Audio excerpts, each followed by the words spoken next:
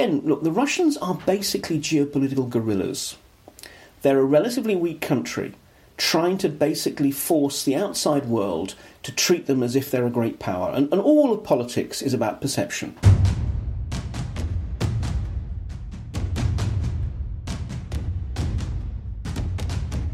You're listening to War College, a weekly podcast that brings you the stories from behind the front lines. Here are your hosts.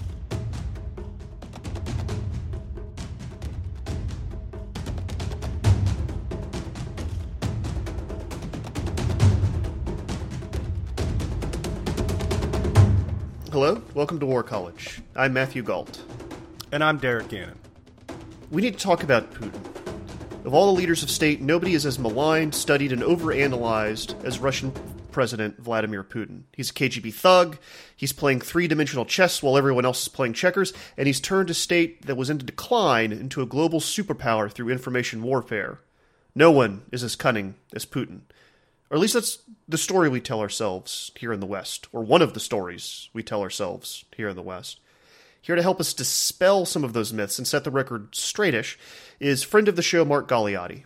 Galeotti is an expert on the Russian military, politics, and underworld, the author of many fine books, and an honorary professor at University of College London, and a senior associate fellow at the Royal United Services Institute. He's got three books coming out this month, and we're going to talk about two of them. One is We Need to Talk About Putin, How the West Gets Him Wrong, and another is Russian Political War, Moving Beyond the Hybrid. Mark, thank you so much for joining us. You've been very busy. Yes, indeed, but it's always a pleasure to talk to you guys. Okay, so why do we need to talk about Putin? And what are the most common myths that you hear about him in the West? Okay, well, this is obviously going to occupy for the next 3 hours, I think. Why do we need to talk about Putin? Well, because, to be perfectly honest, I think on a policy level and on a kind of public discourse level, we so often get him wrong. And I think this is one of the things. This book is essentially, I mean, you had a chance to look at it. It's mercifully short, but essentially intemperate rant on my part. Because what frustrates me is there's still so much really good scholarly, think tank and professional understanding and analysis of Russia and indeed Putin. But nonetheless, policy making seems still to rely on these really shallow cliches and myths. And just to kind of pick up on a couple that are kind of, for me, particularly important. One is, it's the idea that Putin has a grand plan and is behind everything. And secondly, it's this idea that Putin, in effect, is the one person who is kind of running the whole campaign. Because the problem is that this totally misunderstands how Putin operates and how the Russian state operates. And it means that we're constantly looking for a master plan. We're constantly looking for, this underlying logic, and then getting caught out because, in the main, there isn't an underlying logic. It's conspiratorial thinking, right? You're kind of looking for this top-down thing and then trying to fit your theory into it, right? Yeah, absolutely. And the point is, look, we know that, and not just in this way, but particularly in terms of his geopolitical strategy against the West. I mean, what Putin does is not micromanage. Instead, he kind of lets it be broadly known what his main objectives are, which are essentially to neutralise us, to divide us, to distract us, to demoralise us, to the point where we actually are kind of more willing to make a deal with Putin, that it seems easier just to make a deal than to stand up to him. Or else, that in some ways we are just so busy resolving internal disputes and so forth that in a way we can't muster the political will to do anything even if we wanted to. But beyond those kind of very broad parameters, Putin more or less says, well, let's see what people come up with. I mean, in some ways his brilliance is that what he's done is he has weaponized the ambitions and the imaginations of so many different Russians. So you have ambassadors and journalists, oligarchs, minigarchs, heads of residenturas, the sort of, intelligence cells in embassies, all these other different actors thinking, well, do I have any opportunities? Do I have any leverage? Just do I have a bright idea that might be able to help push forward this geopolitical agenda? And, okay, some Some major projects clearly are either initiated by the Kremlin or at the very least need the Kremlin to sign off. But most of the time, the Kremlin has no idea what's going on and doesn't care. Because 4 out of 5, 9 out of 10, 19 out of 20 of these individual little attempts at mischief will come to nothing. And from the Kremlin's point of view, no biggie. They've invested no time, no money in it. But for the ones and the twos that do actually work, then the Kremlin rewards handsomely the people who are behind it, and in a way takes it over and runs with it and sees how it can use it to disrupt the West. Now, can we just very briefly, like specifically what kind of projects are we talking about? We're talking about like, a protest group comes up and they fund both sides or appear to fund both sides, that kind of thing? I think this is one of the problems in talking about this, because it is so diffuse and it is totally driven by opportunities. So in one situation in one country, absolutely, maybe it's supporting groups on the left and the right who are busy competing, populist, anti-establishment candidates or whatever. Somewhere else it may well be hacks to uncover embarrassing information or just generally to paralyse systems. In a third situation, the most extreme cases, we've seen potential, attempted coup and so forth. But it is very much what is going on in this situation that can be worsened. The Russians do not have magic mind control powers. They on the whole can't create these problems, but they look at what's there and they think, okay, how can we make more trouble where it is? So yeah, it's everything from kind of political subversion all the way through to sometimes actually sort of supporting more violent acts. A term that came up as I was reading your stuff is the spookocracy. And can you tell the audience like what that means and why it's important? Well, Putin is infamously, a veteran of the KGB. And I think one of the things is, if you look at his career, it's clear that he was actually pretty mediocre as a KGB operative. And much of the time, he was based in East Germany. And he was not quite so much James Bond, a little bit more Miss Moneypenny. In that he was much more involved in just simply routing reports and such like than he was actually gathering intelligence. But still, his entire career, he has been fascinated by, in effect seduced by, the intelligence community. This is a guy who, when he was a school kid, he went to the KGB headquarters in, St. Petersburg, as it was called then, Leningrad. This infamous building, the Bolshoi Dom, the big house, which used to be the Stalinist secret police headquarters. So, its basements were where people were assassinated, killed and tortured. People went through there on the way to the gulags and so forth. And, little teenage Putin went along saying, hello, how can I join? So right from the beginning, he's been fascinated. And I think, therefore, what that means is we've seen this interesting process in which a disproportionate number of the people who have done very well under Putin, in business and in politics, actually have intelligence service backgrounds. Maybe they're ex-KGB, maybe they're in the post-Soviet sort of equivalents, the Federal Security Service, the Foreign Intelligence Service, or military intelligence, the GRU. But one way or the other, there is a disproportionate number there. And more to the point, precisely because Putin is a spook fanboy, what's happened is increasingly, I think his view of the world is shaped by the spooks. One thing we do know is, he's a late riser, he spends the morning doing his workouts and swimming and so forth. When he does actually get down to work, which is usually early afternoon, the very first thing he reads, 3 leather-bound briefing books.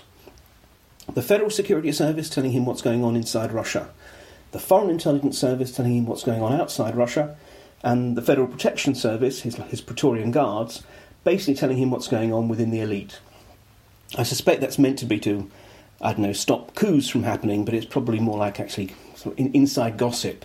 But the point is, that shapes the rest of his day, that shapes the rest of his view of the world. And when you talk to very disgruntled people within the Russian Foreign Ministry, for example, they say it's so difficult for them to get through, because in some ways, if Putin is already believing what is often paranoid nonsense that is being told to him by his own spooks. It's very hard for the Foreign Office briefings to then go along and say, no, actually the West isn't trying to undermine us or whatever, because then he's not going to be thinking, why are the spooks lying to me? He's going to be thinking, why are the Foreign Service people trying to basically stick up for the West? So I think this is what happened. It's not actually that the intelligence services are in command, but in many ways I think with Putin's acquiescence, they have now become the people who in a way shape the world as far as Putin is concerned, shape his vision of the challenges facing Russia. Do you think that some of this acts as then kind of a weird check on his power? Because there are these, what can I call them, shadow influences on him and that shape the way he sees the world? Well, ultimately, Putin is just one guy, so obviously he depends on the people through which he rules Russia. Does this act as a kind of a check on him? Well, I would say yes, but actually in a bad way. I mean, there's a much wider issue about the role of intelligence, but I mean, ideally, intelligence should always be the people who bring you the best truth. In other words, this is our best take of what's going on, regardless of whether it fits the political whims of the moment. Now, that's clearly not happening in Russia. Quite the opposite. Basically, the intelligence services are almost competing to tell him sort of comforting lies that basically support his own existing worldview. So actually, I think it's a check in the sense of it would be a check if all of a sudden he decided one morning, maybe it's actually not best for Russia that we be engaged in a sort of new era of geopolitical confrontation with the West. Maybe we shouldn't be mired in a conflict in Ukraine. You know, all these kind of things. Maybe the CIA was not behind the Ukrainian revolution. You know, if he did have this sudden kind of, Scrooge-like conversion, the three ghosts of geopolitics, present, future and past, came and visited him, it would actually be really difficult for him to break out of this kind of controlling cocoon, this kind of cradle in which the spooks have already placed him. So that leads me to my next question. I guess it's kind of a two-part. What does he want for Russia? What's his vision here? You say that there's no grand plan. So then is it just about him surviving and being in power? And to that end, how does someone like Putin stop being the president of Russia? Is it possible? Yeah, I mean, those are obviously the big questions. Now, let's just start with what Putin wants. I mean, for himself, yeah, of course, he wants his political survival, his actual survival, and to continue his sort of very comfortable existence. You can live very well when you've got all of Russia as your piggy bank. At the same time, though, I mean, I think he's no longer motivated primarily by financial considerations. In some ways, I think he's outgrown that. He has all the money he could possibly need. And instead, he's really thinking about his place in history. It's an interesting and slightly depressing evolution. When Putin first came into power in 2000, he talked tough on nationalism, but he was actually strikingly pragmatic.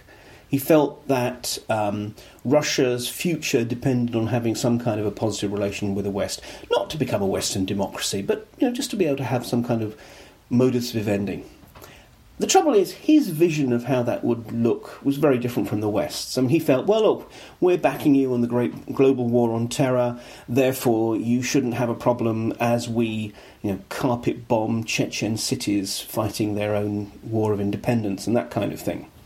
So, I mean, he became disillusioned, and over time he became increasingly antagonistic towards the West. And by 2007, when he gave a particularly sort of momentous speech at the Munich Security Conference, it is clear that relations had soured. However, it's then when he spent some time formally speaking out of office. He did a little sort of switcheroo with his sort of tame prime minister because of term limits. So he sort of then spent one term as prime minister, but really in charge behind the scenes. But I think in that time, he seems to have essentially, put it another way, one way, radicalised himself. Like so many authoritarian leaders, over time, Putin, in effect, became a caricature of himself. Became more and more convinced that the West was trying to undermine Russia. by basically not treating it as if it was a great global power. When we're talking about a country with an economy, well, depending on how you count it, could well be smaller than the economy of Texas. And no disrespect meant to Texas, but it does not make it a global superpower. And at the same time, I mean, whatever Texans might think, at the same time, when Russians started to get angry with Putin when he came back into power, there were the so-called Bolotnaya protests of 2011, 2012. Instead of seeing this as, a certain proportion of the electorate that was fed up, that felt, well, no, actually, you don't just simply get to swap amongst you and your friend who gets to be president. But he saw this in this sort of evidence that the West was behind protests and such like, and Hillary Clinton in particular became his sort of bête noire.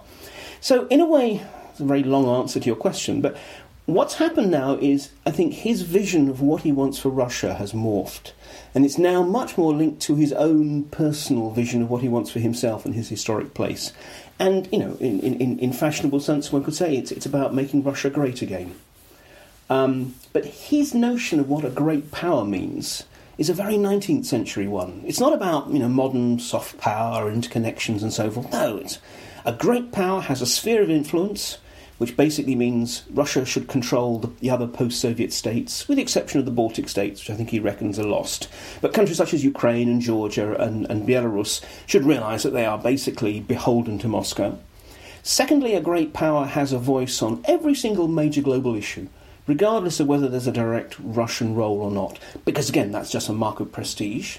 And thirdly, that Putin doesn't want to destroy the international order or international norms or international law, but what he does want is to say, but Russia gets to ignore them when it's convenient for it. These are all the things that he thinks, for a start, that America has, and he feels Russia should have too. So these are very broad, and these are very emotional things. These are just about, a guy who is part of a generation who, first of all, was raised Soviet, and, late Soviet, which is much more about superpower status than anything to do with Marxism, Leninism. And secondly, the generation of people who are, they're adults and had to deal with this massive psychological blow when, almost literally overnight, they went from being citizens of one of the great global superpowers to citizens of this almost failing ramshackle state that was sort of, being led by a drunkard and such like. So I think that there is a great psychological sense of just simply Russia is Russia. And almost by definition, Russia should be treated as if it was important, not because of its economy, which is not that great or anything like that, but because it's Russia.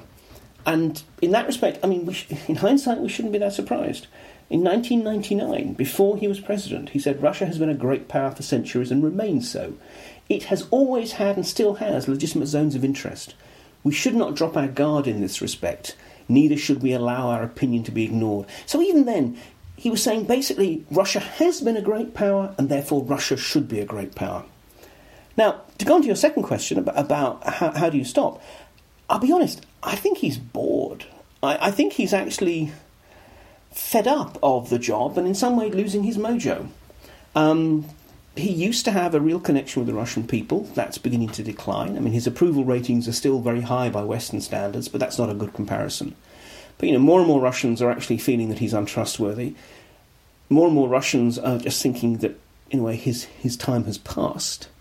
And I think he is as well. But the problem is, when you're in this system, what do you do? I can't see Putin being the sort of person who has his eye on a yacht, a Caribbean mansion, and a life playing kind of charity pro-am golf with other ex-presidents.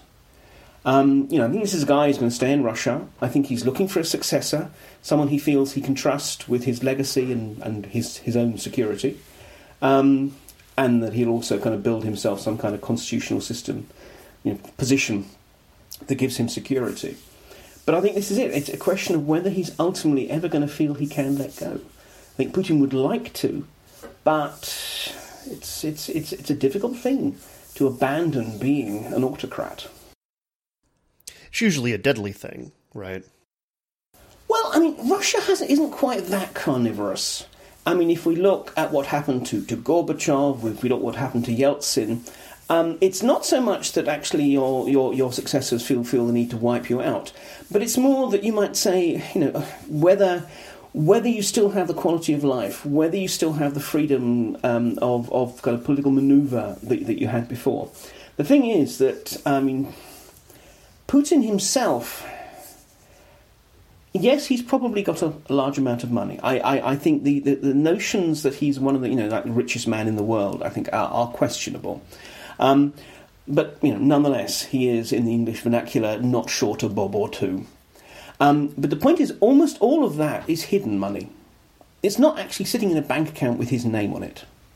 So the problem is that it would actually be relatively easy for a successor to basically block him from accessing those resources.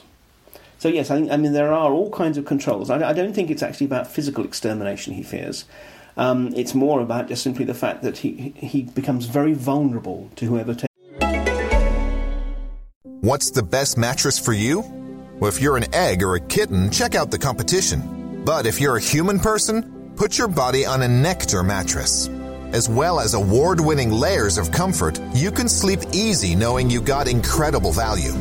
Mattresses start at just $499, and you get hundreds of dollars in accessories thrown in, as well as a 365-night home trial and a forever warranty.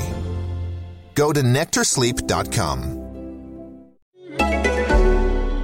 It's over.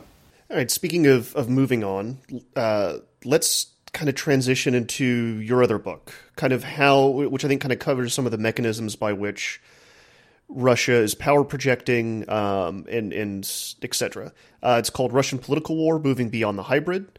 And you kind of argue that the West is on the verge of a political war with Russia, and that the purpose of this war and the means by which it's happening are not a traditional military conflict.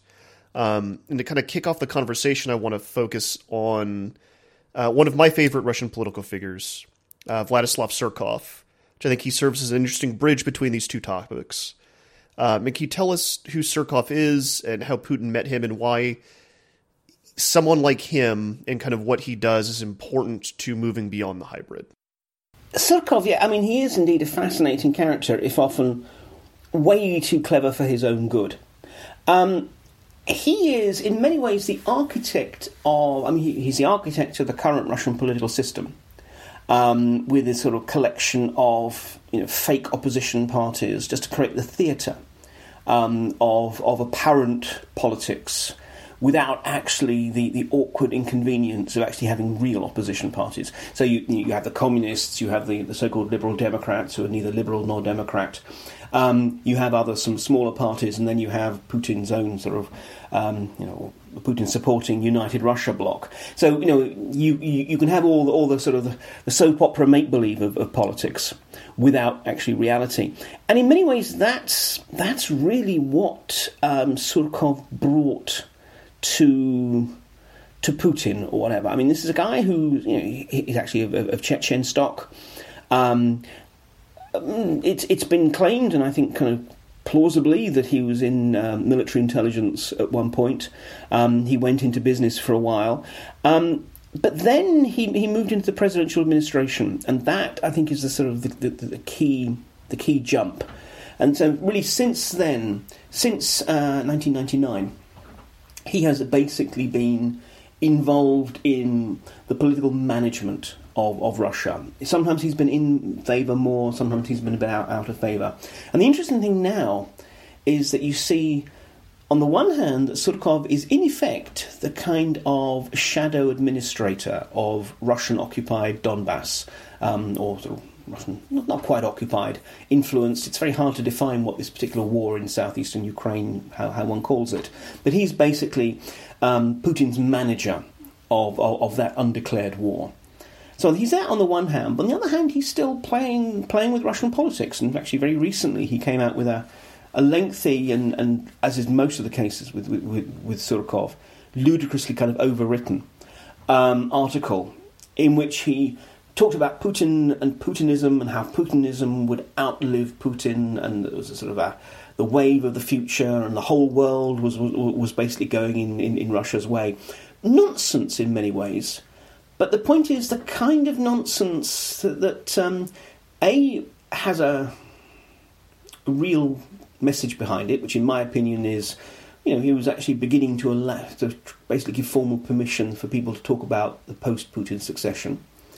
But also, in classic sort of way, there was so much in the way of smoke and mirrors that in a way one didn't really necessarily notice whether there was any real truth in it, what's really going on. And I suppose to kind of segue that to this point about Russia's campaign, I think this is one of the problems, is that we are often trying to understand a Russian campaign at a time when the Russians, firstly, they have very many kind of ideas of what they're doing themselves, but also they don't want it to be clear to us. There is a lot of very deliberate obfuscation and mythology being thrown up around what the Russians are doing, because the Russians themselves are actually quite aware that they are much, much weaker than the West. Not just economically, but militarily, and certainly in terms of soft power. And in that respect, I think they have decided to, in some ways, embrace their role as the geopolitical bad boys. And it sounds like a really, really trivial example, but it's one that I particularly like. I have this much treasured T-shirt, which was bought for me from the army store in Moscow, and it's Putin looking sort of gnomic, with a phrase in Russian that basically means, I can sort things out in a moment or two. But the word for a moment, in this way, migom, is also a play on MiG, the Russian fighter plane. And then there's a little MiG in the corner just in case you didn't get the pun. So what he's actually also saying is, I can sort things out with a MiG or two. And there's a lot of this. The Russians are actually trying to basically encourage us to be scared of them. Encourage us to think of them being mavericks and renegades and people who will basically break the rules. It's not soft power. It's not hard power. I've been playing with the idea of calling it dark power. It's almost a sense of, well, if we're going to be the bullies, we want to be the biggest, baddest bullies in the schoolyard, because then actually no one will mess with us. Then people will feel they need to give us some goodies out of their lunchbox. We've actually seen the Russian forces in Syria kind of along with their proxies, to include VK Wagner, their private military corporations. I kind of want to go into the hybrid portion of what Russia's trying to do. We know that the Russian troops can't go head to head with Western powers, but what we've seen from Russia is the almost the transition to the cyber community, the active measures, the unconventional kind of information warfare that they've kind of become sort of experts in. Do you see, is Putin laughing at the United States right now? Because he's got, it feels like he just is really enjoying our new president, and feels like he just has what the Russians call kompromat over our president now. Do you feel that way? Do you feel that they've kind of starting to win that hybrid war? Well, I think there's two separate issues. Let's deal first of all with the president, and then talk about hybrid war, because I think they are actually distinct in a way. I mean, I think, look, I don't really buy the idea that the Russians have leverage over Trump. Not least because actually American policy towards Russia is now tougher than it was under President Obama. And let me be perfectly honest, if I was a case officer managing Agent Donald, I mean, the first thing I'd have been said was, at the time of his political campaigning, was, for God's sake, stop praising Putin. You need to be presenting him as the Antichrist, so that then, when we do activate you and make you do various things that are useful to us, no one can think it's because you're a Russian asset. I mean, he would be in many ways the worst possible asset.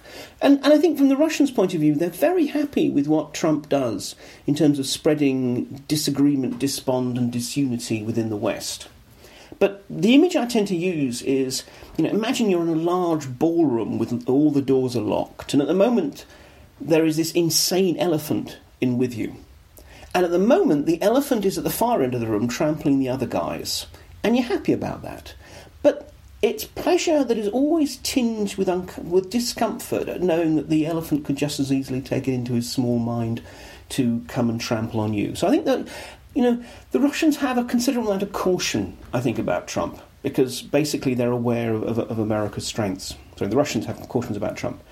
But to go on to the business of hybrid war, and yes, absolutely, the Russians have been building up a whole load of capabilities really effectively. And this is a central point of my book, this is the problem. When we talk about hybrid war, or Russian hybrid war or whatever, putting aside whether or not we should call it hybrid war, which in my opinion we shouldn't, but that's a whole other war, other semantic war to fight. In a way, there's three different phenomena we have to be aware of. One of them is, look, the Russians think hybrid war, or as they call it, gibridnaya vojna, they just translated it across, is actually something that the West is using against them. Now, I think they're wrong, but the point is I think it's a genuine belief amongst the sort of the Russian political elite that basically we are trying to destabilise them and they're fighting back against us. But then more generally, there's how the military look at non-kinetic operations and how they use them to prepare the battlefield, which is, to an extent what we've seen in Syria, but primarily the best examples are Crimea and the early stages of the Donbass war. So yes, using disinformation, using cyber attacks, using anything else they can to subvert and to ensure that by the time their little green men, their Spetsnaz operators start sifting in, they have, if not already won the war, but at least position themselves as effectively as possible, which in a way is frankly something that everyone is doing. I mean, no war has ever not been hybrid. If one looks at Desert Storm, there was a strong information operations dimension to try and get the Iraqi forces to surrender and so forth. But nonetheless, there are new opportunities in the 21st century, and the Russians are absolutely very much at the foreground of exploiting them. But then there is a third, and for me the most important element, which is how the Russian national security community think about their struggle with the West. Look, I think the Russians regard NATO as basically bulletproof in terms of direct military action. Barring some kind of cataclysmic shattering of the alliance in the future. But at the moment, I think they think that the Article 5 mutual defence guarantee is rock solid. And anyway, Russian military strength is not inconsiderable, but it's not in a position to take on NATO.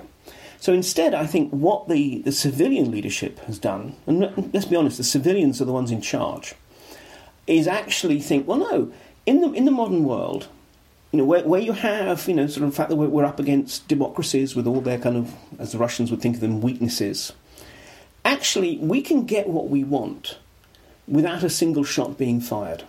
So you might say if the military take is the non-kinetic means are how you prepare the ground before the shooting takes place, what the civilians are saying is we don't need shooting at all.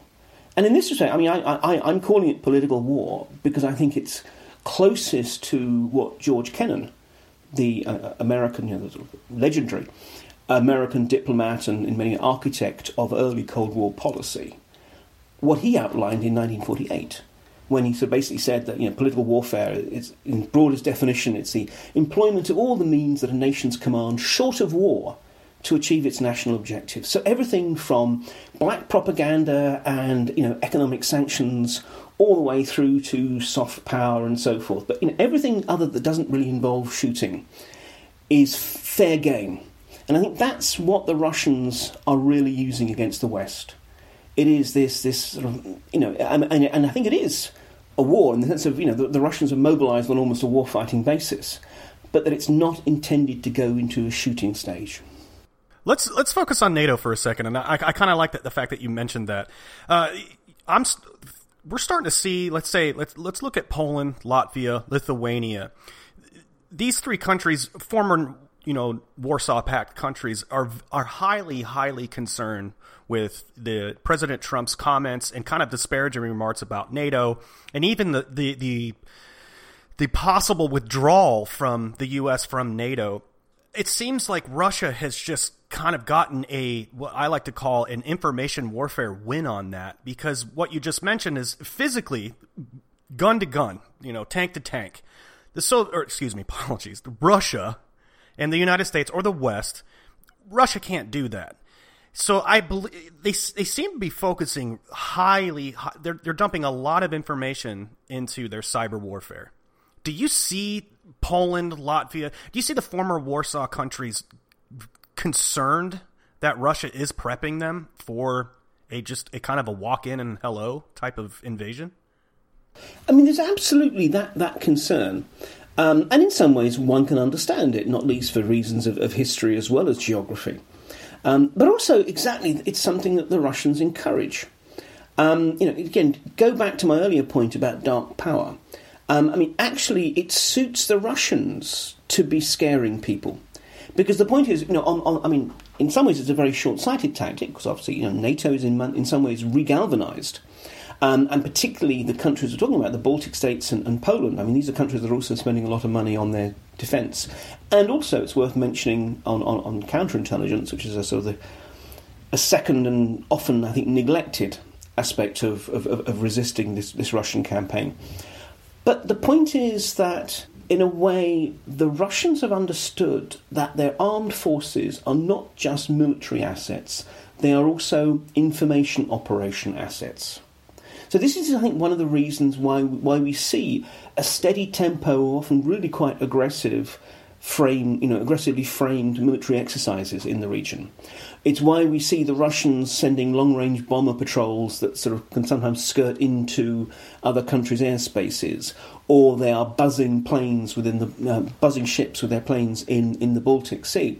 It's basically to create this sense of impending doom, because they think that this gives them some kind of political leverage. One thing I kind of want to hyper-focus on, and one of the more fascinating stories, at least for me, is Putin's relationship with this ultra-nationalist biker gang, if you will, the Night Wolves. And I'm absolutely as from an unconventional mindset, I'm absolutely fascinated in how the Russia and Putin, for that matter, has used this group to kind of expand into the Baltics, opening up ultra-nationalist chapters. Let's say in Poland. Poland's having issues with white nationalism, and the Night Wolves are always attached to that. And then you mentioned my favorite story of all is the Little Green Men. There has been reporting that this biker gang was somehow involved with that, along with what was going on in the Ukraine. Is this another kind of one of Putin's, what's his plan with this group? Because they seem to be expanding, and it looks like they've got ties to the GRU and are funded by the Russian government. What's the plan there? What are they trying to do? Well, first of all, it's worth mentioning that there's just simply an element in which this is just Putin's own PR. It's just another aspect of him showing what a kind of macho figure he is. It's just like when he's, riding horseback without his shirt on or whatever, riding with a biker gang. It's another attempt just to show us what a manly little fellow he is. But in geopolitical terms, I think the Night Wolves, who are also incidentally active in some ways almost more interestingly in the Balkans, which is, for me, I think, a much more serious potential flare-up zone than the Baltic states. So I think it's actually southeastern Europe that is vulnerable. But the point is, this is exactly how the Russians are operating.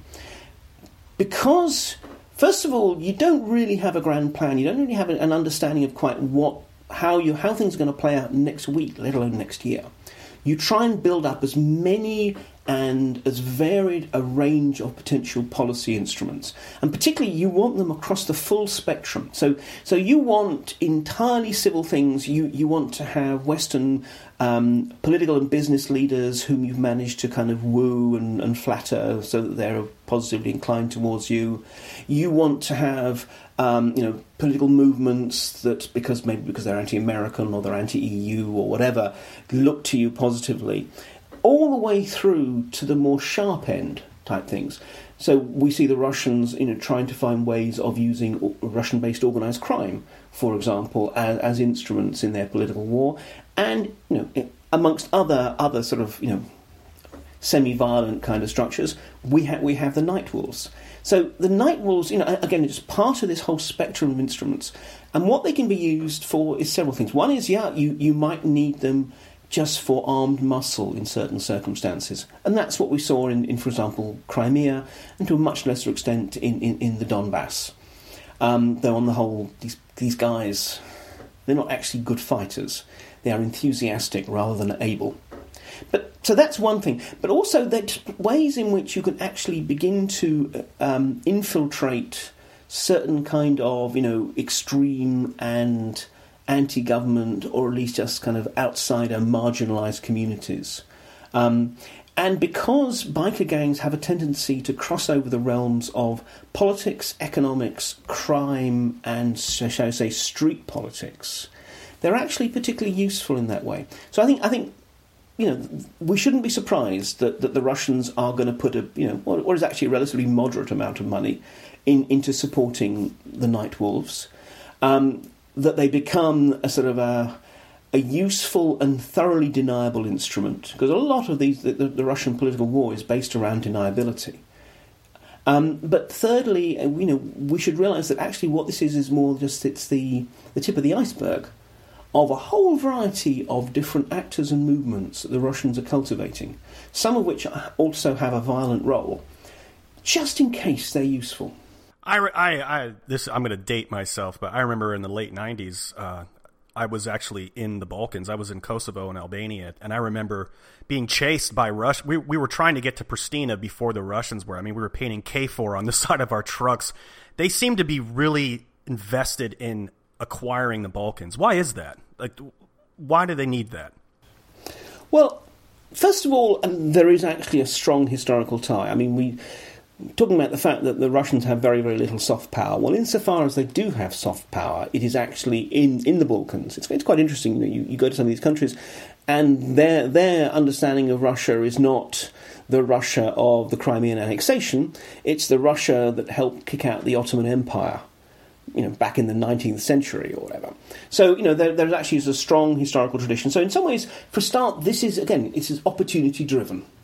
Secondly, the Balkans are, because, they are still this sort of collection of often institutionally very weak countries, which can be played off against each other to a certain extent. Again, it's a lot easier that than trying to actually lean on Germany or any EU or NATO country. But thirdly, it's precisely that this is in some ways a soft underbelly into NATO and the European Union. From their point of view, I think a lot of this is instrumental. By being present in these areas, they force us to talk to them. I mean, this is one of the reasons for precisely that the dash on Pristina was not because actually that airport was necessarily so strategically important. It's that by having Russian paratroopers there, it made them players. And whether we're talking about Syria or Libya or obviously all the Balkans, that is often a key thing. They want to get in there so they force us to actually have to make deals with them and talk to them and treat them like an equal. But the final kind of particular point is exactly there is a crucial role that is going to be played by Serbia.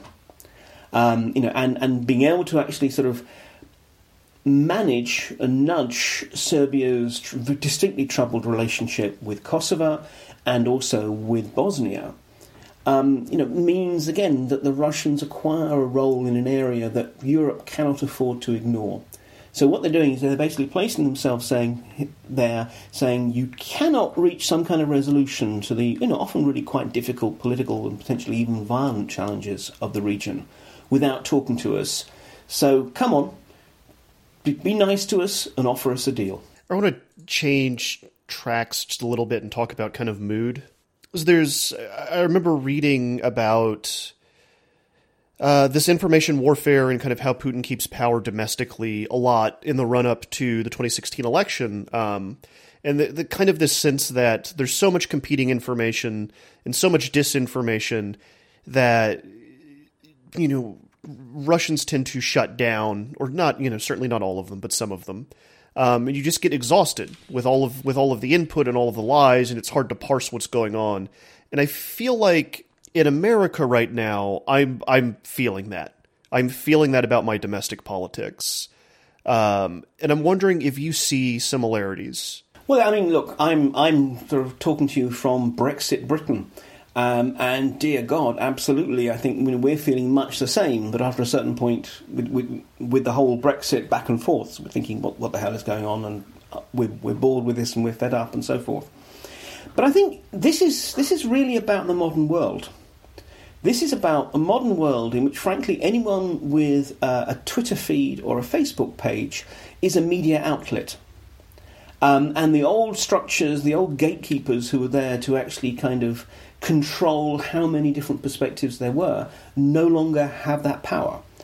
And I think it's not something that the Russians have invented by any means, but I think particularly the Russians have been particularly effective in realising this and thinking of the particular opportunities. Again, look, the Russians are basically geopolitical guerrillas. They're a relatively weak country trying to basically force the outside world to treat them as if they're a great power. And all of politics is about perception.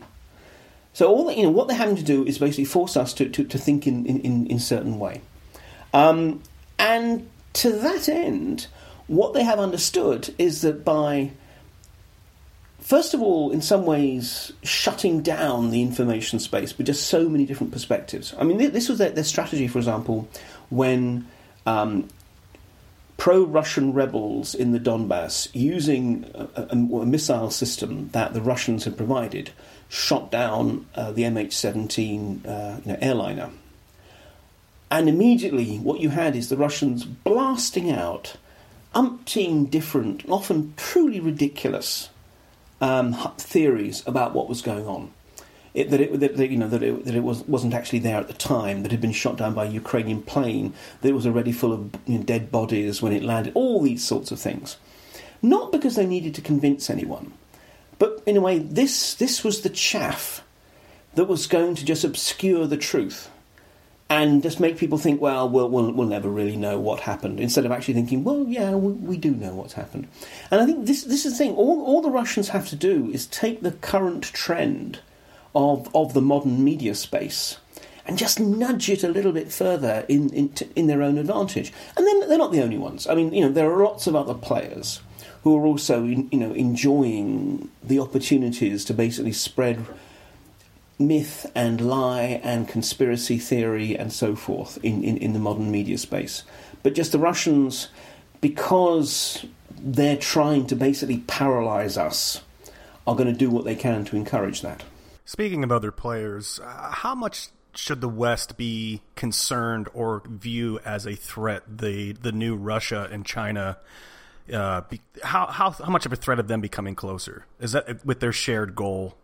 Personally, I think we should be a lot more concerned about China for its own sake, not because of any kind of Chinese-Russian alliance. Look, from the Russian point of view, China is today's unfortunate necessity and tomorrow's nightmare.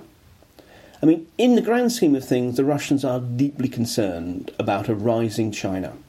Not least, I mean, as who would not be with a long, almost indefensible border with China?